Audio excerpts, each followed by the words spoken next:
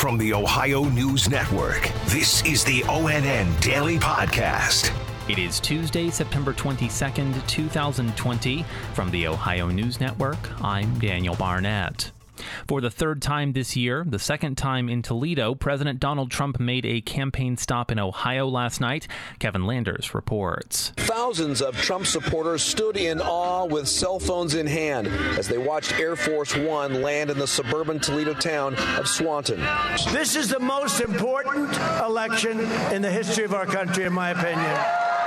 The president is set to select another judge to the U.S. Supreme Court after the death of Ruth Bader Ginsburg. Probably Saturday we will announce the nominee. The president spent most of his speech telling the crowd why they should fear a Biden presidency. The Biden-nominated justices will shred our Second Amendment, eliminate the right to self-defense, and allow the government to confiscate your privately owned firearms. Those who attended this event were given free masks and needed to sign a disclosure statement holding the president harmless if they were to get COVID-19. Reporting near Toledo, Kevin Landers. An enthusiastic crowd greeted the president at the Toledo airport yesterday. Roxanne Elias has more. A ton of people traveled to support President Donald Trump. We do feel Trump is the best choice. You know, I know he's not perfect, but he certainly is fighting for the things that we believe in. And although we're in a pandemic, people tell me they believe they should still be allowed to come out here and support their president. I think they do, as long as they follow directions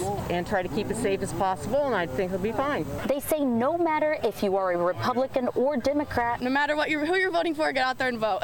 Roxanne Elias in Swanton. During President Trump's campaign stop, he downplayed the impact of the coronavirus, which, according to data from Johns Hopkins University, has killed 200,000 Americans. He says this virus only affects certain people. It affects elderly people with heart problems and other problems. If they have other problems, that's what it really affects. That's it. Research from Johns Hopkins shows that the elderly and minority communities across the United States have been much harder hit than others. In an interview for the CBS Evening News, Vice President Mike Pence addressed President Trump's pending nomination for the U.S. Supreme Court following Justice Ruth Bader Ginsburg's death. Yolanda Harris reports. He addressed why a pick must be voted on now. There have been 29 times that there have been vacancies since George Washington through Barack Obama. In all 29 cases, the president has made a nomination to the Supreme Court during an election year. And President Trump believes that it's his responsibility and his duty to do that again. So I think it's appropriate to move forward quickly during COVID-19. We don't have the luxury. That's Ohio Republican Senator Rob Portman agrees, while Ohio Democratic Senator Sherrod Brown says it should wait until January. I'm Yolanda Harris. Governor Mike DeWine has expressed caution as communities and parents consider Halloween activities. Laura Borchers has more. Governor Mike DeWine told parents it might be a good idea to wipe down those candy wrappers and also suggested alternate celebrations like hiding treats around your home or doing a drive-through costume party.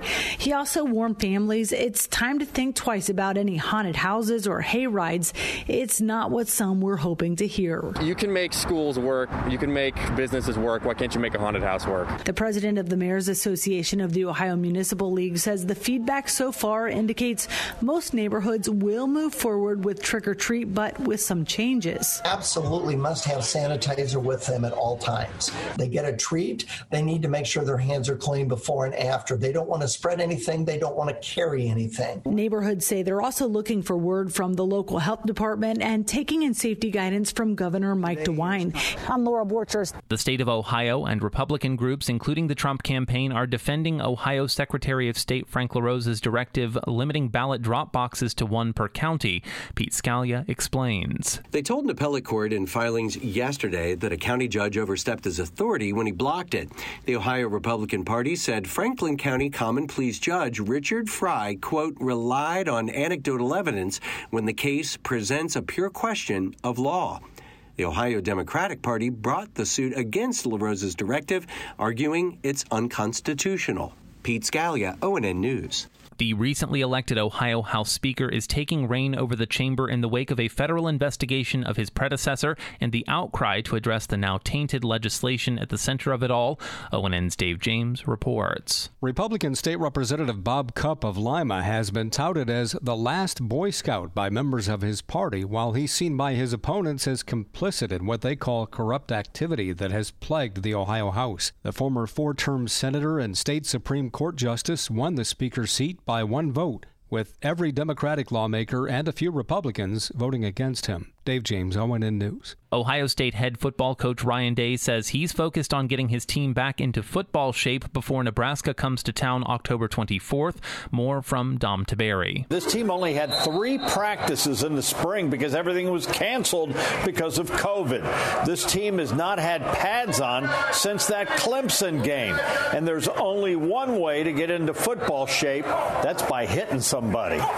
So we've got to get back to tackling, blocking, hitting, pad level, knocking people off the ball.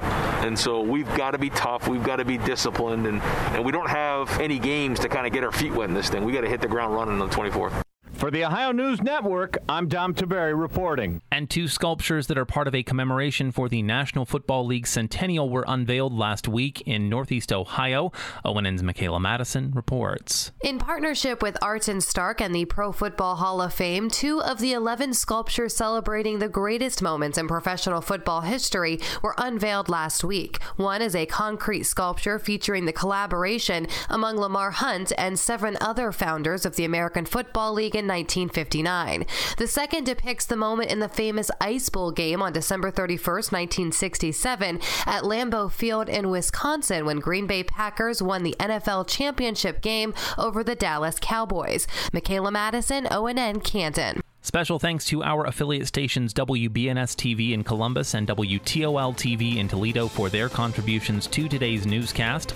I'm Daniel Barnett on the Ohio News Network. This has been the ONN Daily Podcast, a production of Radio Ohio Incorporated on the Ohio News Network.